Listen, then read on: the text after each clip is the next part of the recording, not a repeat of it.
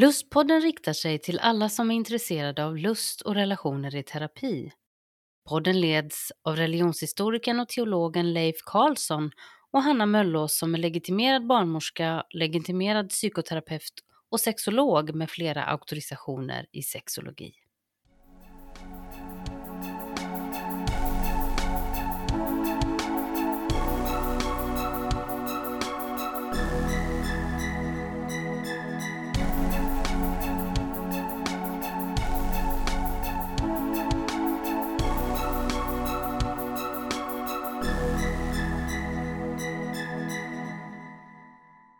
Dagens lustpodd resonerar utifrån förra veckans samtal kring sexualetiska principer för arbetet med sexuell hälsa.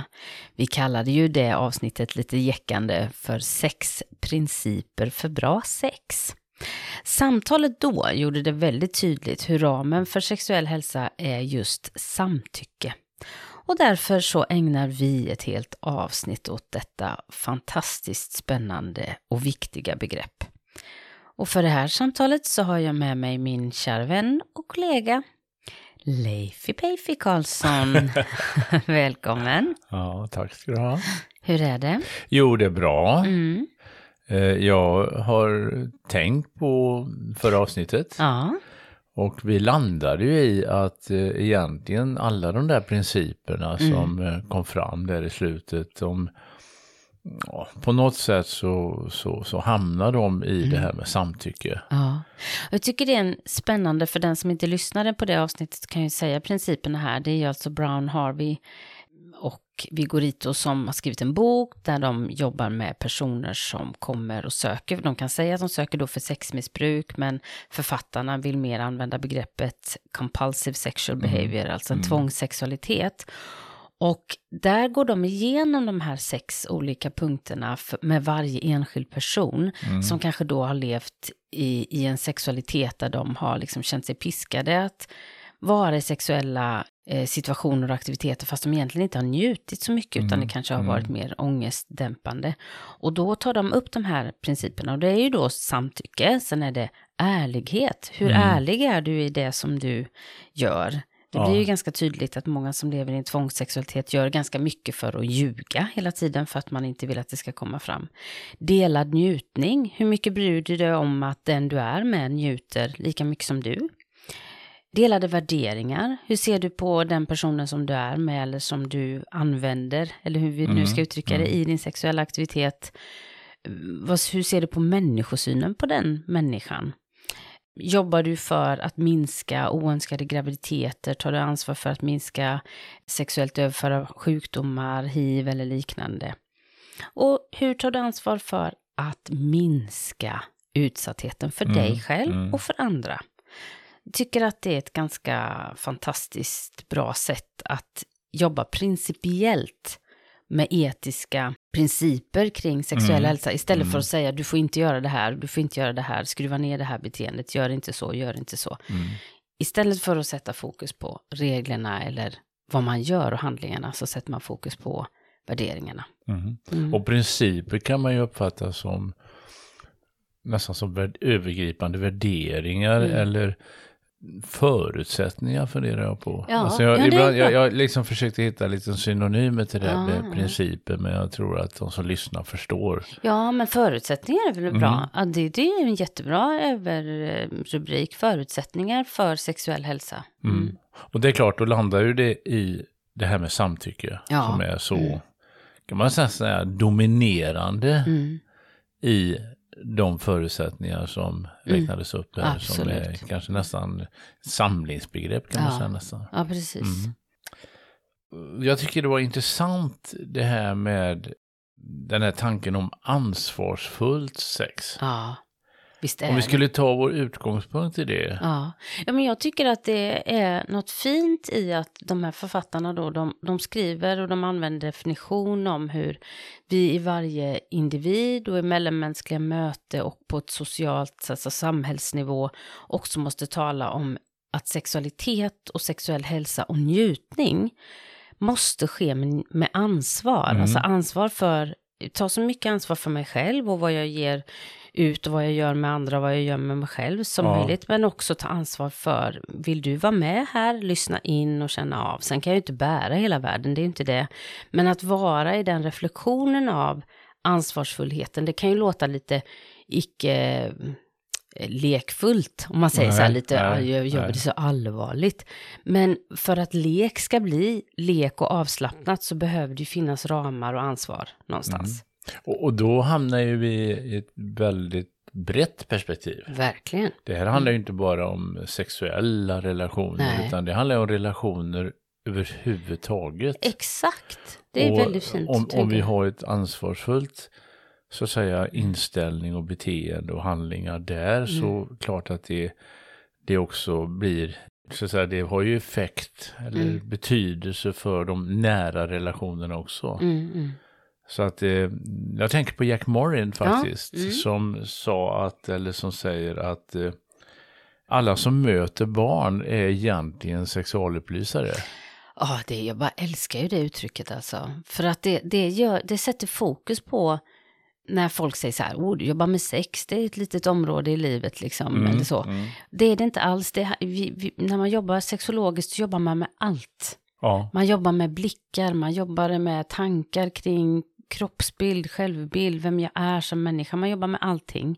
Och det Jack menade i den här, vi hade ju uppe det i något av kapitlen där om Jack Morin i somras, att alla som möter och påverkar ett barn är delaktiga i att forma hur den här personens erotiska sinne faktiskt formas. Hur vi ser på barn, hur vi påverkar barn, hur vi lurar barn, hur vi skämtar med barn, hur vi respekterar barn.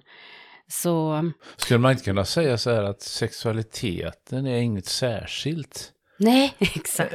Nej, den är... Det kan ju låta lite negativt, inget särskilt. Nej, men alltså om man tänker sig att det är ingen särskild del av livet, utan det har att göra med hela vårt liv.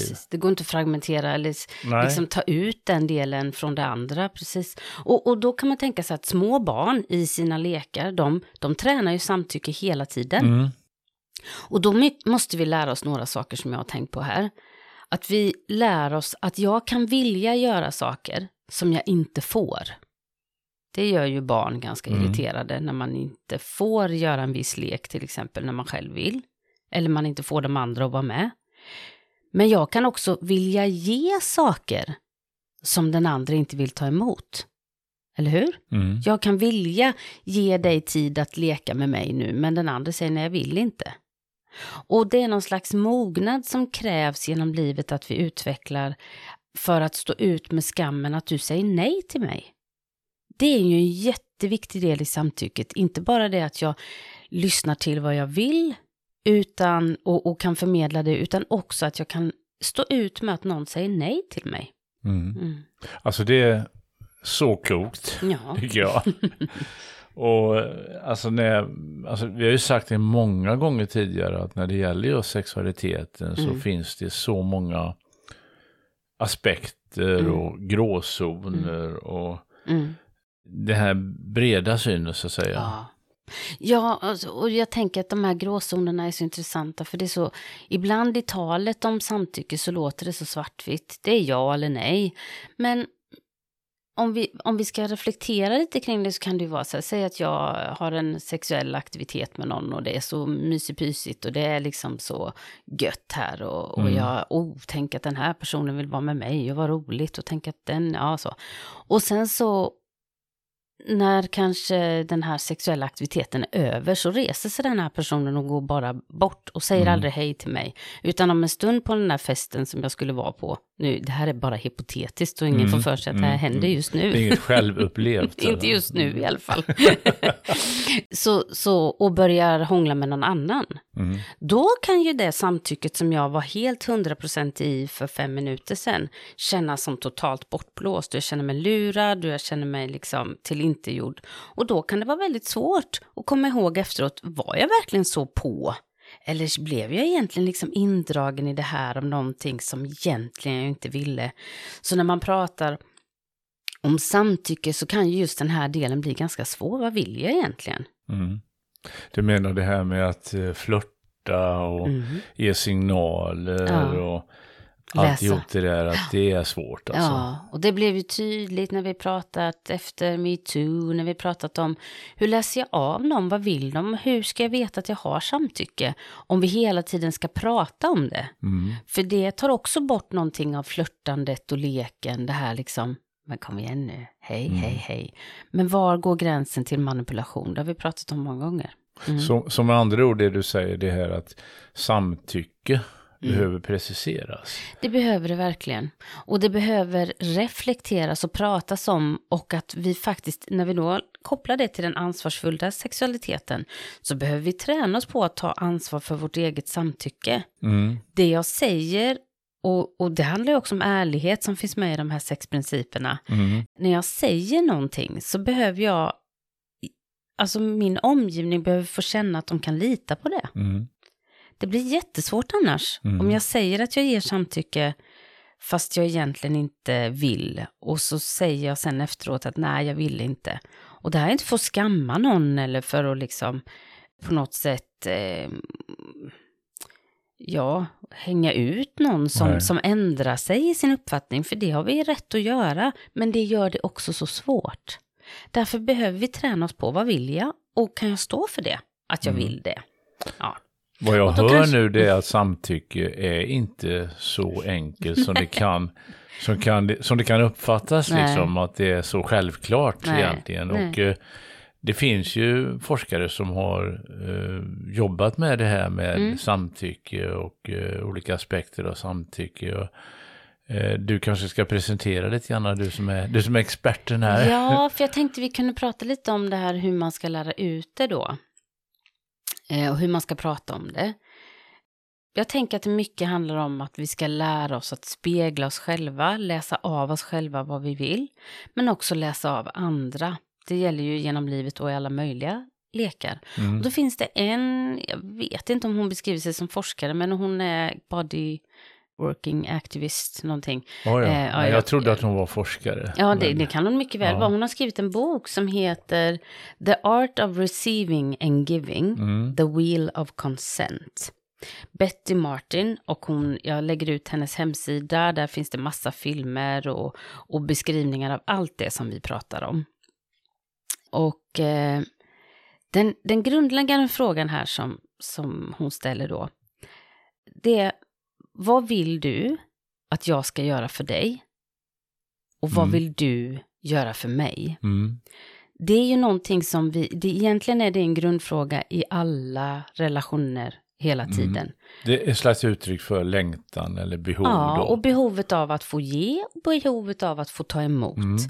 Och det var ju Jack Morin inne på väldigt tydligt, det här att vi har inte bara behov av att få bekräftelse. Vi har behov av att få ge bekräftelse. Och det är ju det ibland som kan driva någon att faktiskt vara pushig, därför att jag vill så gärna ge dig det här.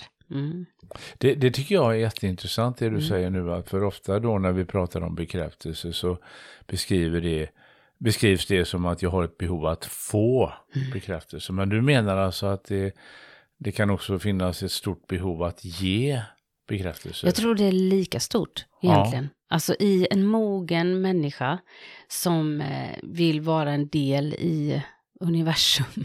Och så finns det också i det mellanmänskliga uttrycket inte bara ett behov av att få saker tillfredsställda, utan att få hjälpa andra. Att få vara del i att andra får känna sina behov tillfredsställda. Jag brukar alltid uttrycka det på så sätt att, och det blir ju samma sak då, att vi har ett behov att betyda någonting för andra. Och att det är en stor tillfredsställelse i våra liv när vi märker då att vi har betydelse för en annan människa. Ja, exakt. Och jag tycker ibland så ser vi ner lite på den kvaliteten och tänker att då ger vi bara för att vi är själviska.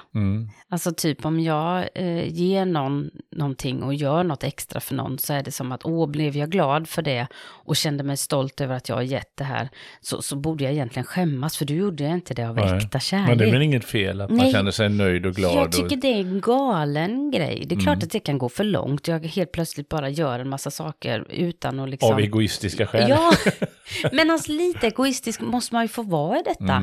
Det gör mig glad över att göra dig glad. Sen kan jag inte pracka på dig saker om du inte vill ha dem. Men om jag ger och jag ser att det här gör dig gott, så varför skulle inte jag få njuta av det?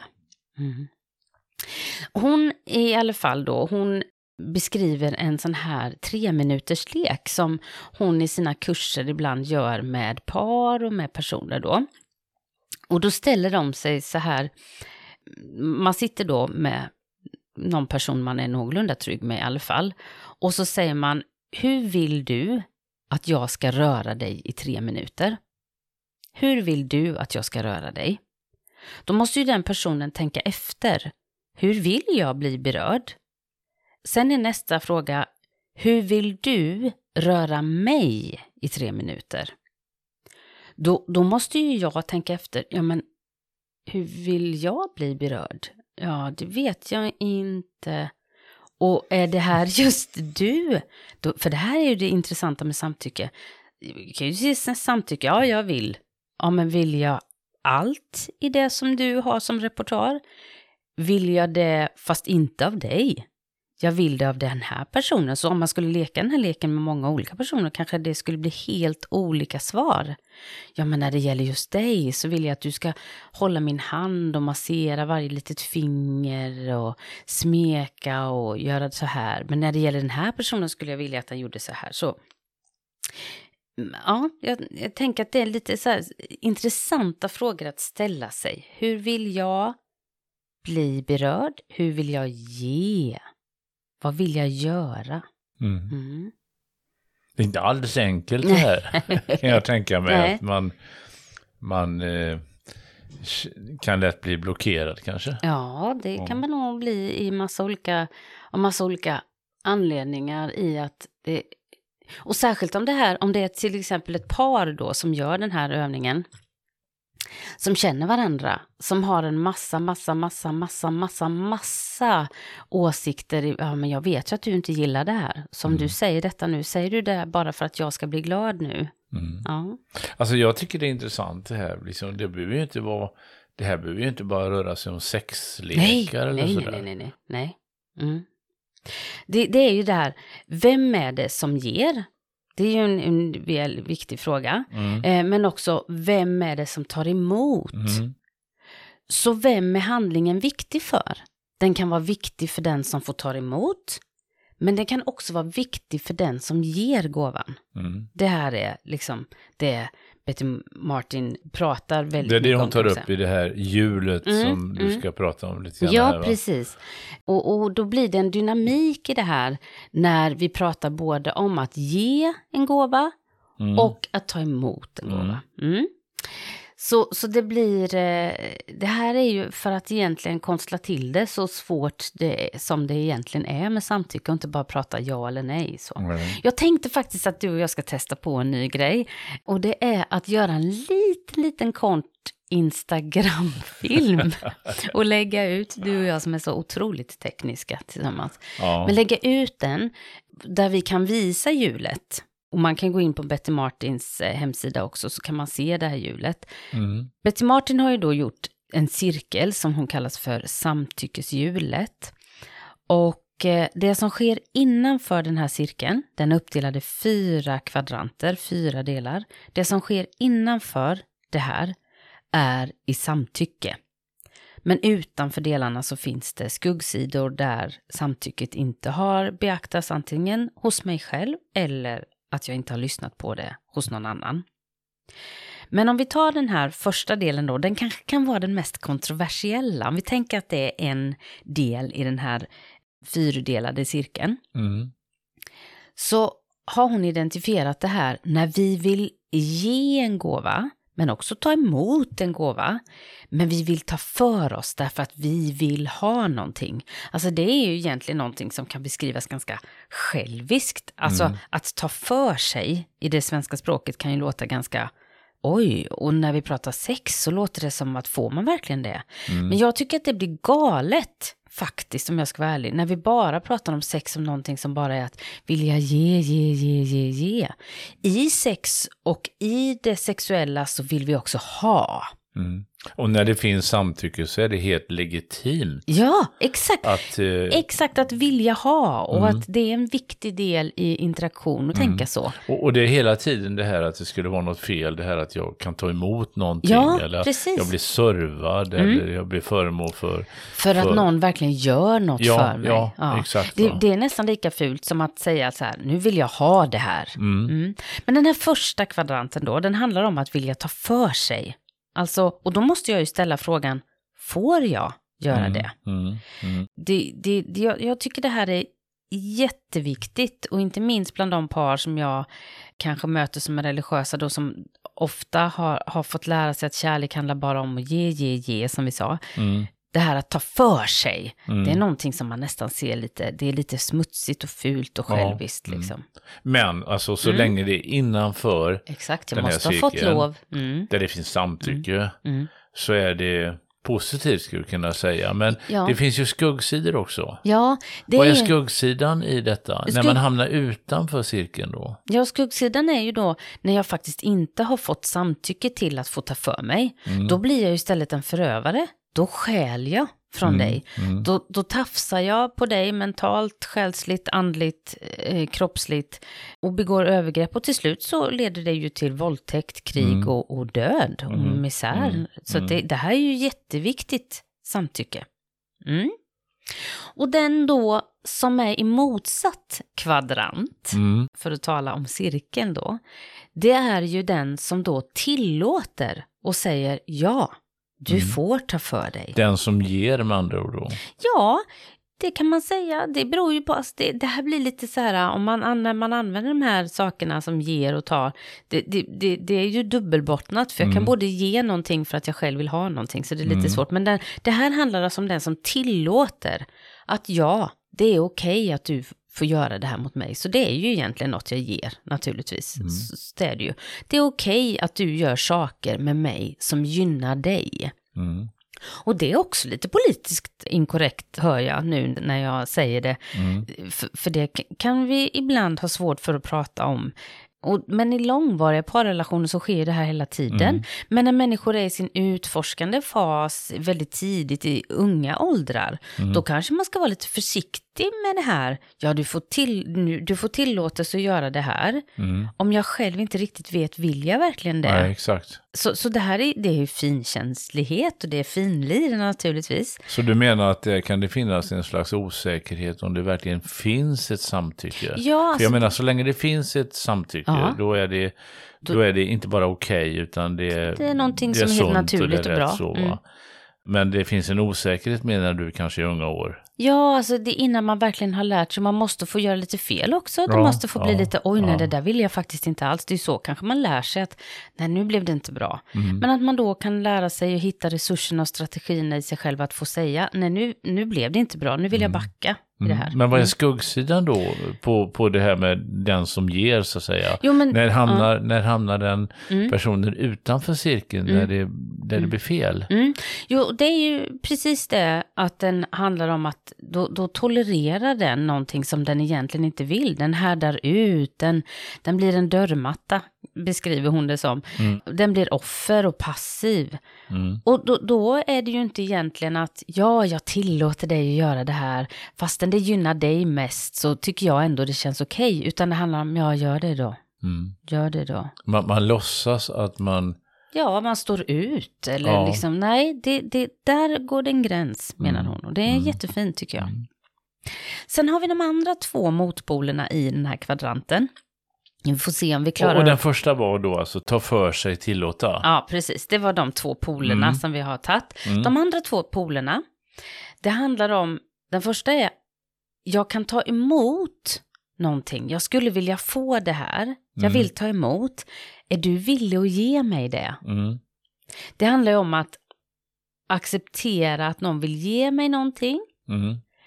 Och jag tar emot det därför att det gynnar mig. Att ta emot. Vara the receiver, liksom. Jag får det här av dig. Vill du ge det till mig? Det är en pol. Och skuggsidan då? Det blir ju att jag blir snyltare, att jag bara antar att nu är det klart, jag är ju så viktig så det är klart att du vill ge mig det här. Så bara ligger jag här och tar emot och väntar på att du ska vara villig att ge mig det. Då har jag ju heller inte, då utnyttjar jag ju faktiskt dig i att försöka få någonting som bara gynnar mig. Men man kan tycka det låter lite som att man är lite lat faktiskt, om man bara är den som tar emot. Jag kan ändå tänka så här att den som då tar emot då, som du säger, med den här skuggsidan, så att det kan ju vara svårt att veta när den andra personen liksom samtycker. Alltså det kan ju finnas en slags osäkerhet. Jag kanske tror att den personen samtycker, men innerst inne gör den inte det. Nej. Och det kan jag se en problematik alltså. Ja, det har du helt rätt i. Men det är ju just det som är problemet. Att därför måste det här bli lite talbart. Lite talbart. Och vi måste kunna förutsäga. Alltså man kanske ska vända på det och säga att det inte bara när du liksom vill som du ska säga det. Utan när du inte vill. Att du visar det då. Att du säger nej. Ni kan ha ett kodord om det känns läskigt att säga jag vill inte. Utan bara säga vänta eller säg gran. Eller säg ett ord som får er båda att bara förstå att oj, nu behöver vi backa lite. Och det är ju, jag tänker ju på hela det här hjulet då egentligen bygger på att vi kan kommunicera med varandra. Och att vi förstår varandra. Och det har ju vi varit inne på så många gånger i podden. Det här med kommunikation, det är ju A och O. Ja, precis. Och det handlar ju inte bara om det här med verbal kommunikation. Det handlar ju också om att kunna läsa av varandra. Absolut. Det är ju i kommunikationsteori så säger man ju det första axiomet i kommunikationsteori är ju det går inte kommunicera. Nej. Så allt är kommunikation. Och hur läser jag av? Då är ju bara en liten del av det i orden. Väldigt mycket är ju suckar, blickar, liksom andning, hur du tittar och hur du vänder bort dig och kroppsspråk och sådär. Att träna sig det. Ja, i vilket fall som helst när jag hör hur du förklarar de här olika fjärdedelarna, håller på att säga, de här olika delarna i det här ljudet, att det är komplicerat det här med samtycke. Det är inte så enkelt som det kan vid första anblicken verka, utan det är ganska komplicerat. Ja, för då har vi ju motsatsen då till det här att ta emot. Det är ju att vara den som vill serva och ge någonting. Inte för att det gynnar mig utan för att det gynnar någon annan. Och då, det behöver ju finnas ett samspel mellan dem. Att den som vill ta emot och den som vill serva har samtycke på båda sina håll. Men också mellan varandra. Och då blir skuggsidan, skulle du säga? Och för den som vill serva så blir ju skuggsidan att man nästan kanske går runt och tänker att man är lite bättre än andra för man är så duktig, man kan ge så mycket. Man blir den där som är räddaren, som är martyr, och det blir också, det kan ju bli en form av slaveri till slut. Jag ska bara ge. Och det blir heller inte bra. Så skuggsidorna här är ju när jag inte drivs av samspelet och relationen och inkännandet att det här blir bra för mig själv, utan när jag går över min egen gräns och bara liksom ska ge för att jag ska visa att jag är bättre än andra eller för att jag ska rädda hela världen, då kommer jag till slut trampa på mig själv. Och det är inte säkert att den som tar emot liksom vet om det eller ens liksom tänker på det, utan det blir ju någonting som den som servar då måste jobba med själv. Exakt. Alltså. Varför gör jag det här? Ja, och om jag då är den som vill ta emot och säger, är det okej för dig att ge det här till mig? Och du säger ja, det är det, då måste jag ju kunna lita på det. Ja.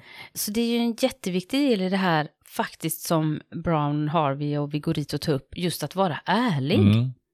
En jätteviktig del i samtycket är att vara ärlig. Nej, jag vill inte. Det är som att det är så svårt att säga nej.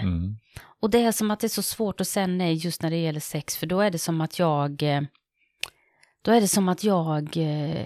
säger nej till dig. Jag kanske inte gör det. Det kanske handlar om dig. Men det kanske också inte gör det. Det kanske handlar om att jag inte vill. Och det kan ju vara det här som, oj, är jag inte omtyckt längre? Nej, precis. Eller och älskar du mig inte längre? Nej, och så blir det ångestladdat och skamfyllt. Och så pushar vi oss att göra saker eller gå med på saker som vi faktiskt inte är där i. Därför att vi tänker att du blir så ledsen om jag... Vi låtsas att det är ett samtycke då från vår sida. Ja. Så därför blir det ytterligare återigen tydligt hur viktigt det är med barns alla lekar när de är små. Därför tror jag att det är inte bra, nu låter jag lite moralisk.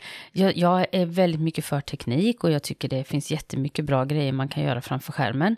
Men jag tror också att barn idag behöver leka med varandra fysiskt för att lära sig det här spelet. Inte bara veta att det finns någon på andra sidan jorden som jag sitter och liksom spelar med i min mobil eller i min dator eller tv-spel. Utan jag får titta på en annan människa och avläsa om du blev arg på mig nu när jag hittade dig i kurragömman. Eller om du tyckte jag liksom gjorde någonting som var fel. Att vi behöver få vara fysiskt med varandra i relationer för att läsa av detta. För om de första fysiska relationerna och interaktionerna vi gör är i sexuell aktivitet så är det ganska mycket vi ska lära oss på en gång. Så lekandet är så otroligt viktigt för samtycket. Så det är så att säga i en relation som vi utvecklas som människor. Jag skulle vilja säga att utan relationer så dör vi. Ja. Jag tänker faktiskt på ett citat utav Elie Wiesel.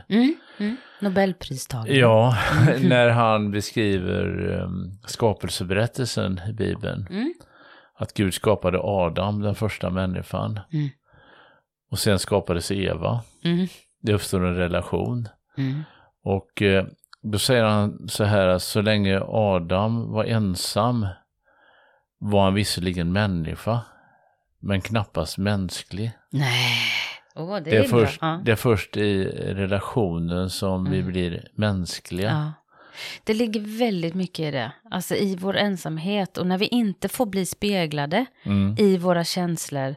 Tänk att det är en viktig del som föräldrar också ger till sina barn. Och som vuxna ger till sina barn. Att spegla dem i de känslor de har. Att känslorna är okej. Sen får man inte uttrycka dem hur som helst. Det finns regler för det. Men att få bli speglad är att få bli sedd. Att få känna, det här är jag, sån här är jag. Om vi blir speglade fel och vi är ledsna till exempel och någon visar, du får inte vara ledsen. Du ska sluta gråta liksom. Då är ju jag fel. Så det här med speglandet i det mänskliga är så otroligt viktigt. Ja, jag tycker det är väldigt spännande den här cirkeln då med serva, ta emot, tillåta, ta för sig. Just de här polerna så att säga. Hur vi hanterar dem. Och det visar ju precis det du har sagt här. Att det är ett begrepp som måste liksom på något sätt fördjupas. Eller man måste liksom se att det inte är så enkelt det här med samtycke. Nej, det är det inte. Och det är klart, de här skuggsidorna måste man ju verkligen se upp med. För då är ju det inget samtycke. Nej. Och det är det som är det tragiska då. Att man kanske tror att det är ett samtycke. Att det finns ett samtycke och det finns inget samtycke. Och det är ju liksom förödande för en relation i längden. Verkligen. Och för ett samhälle om vi inte är noga med att poängtera samtycke. Du Leif, jag tror att vi avrundar där. Ja. Jag tycker att det här ljudet, det finns mycket man skulle kunna gå in i detaljer och prata om. Vi får se om vi lyckas gestalta detta i vårt lilla Instagram-film. Ja, exakt. Ja. Det blir väl du som håller det pennan där, tror jag. Nej, det får du göra. Men du, nästa avsnitt, då ska vi faktiskt ha lite lyssnarbrev som vi har fått det sista. Det blir väldigt spännande. Ja, det blir väldigt spännande att höra. Reaktionerna. Ja. Men du, har det så gott. Ja, tillsammans. Så hörs vi. Hej, hej. Hej.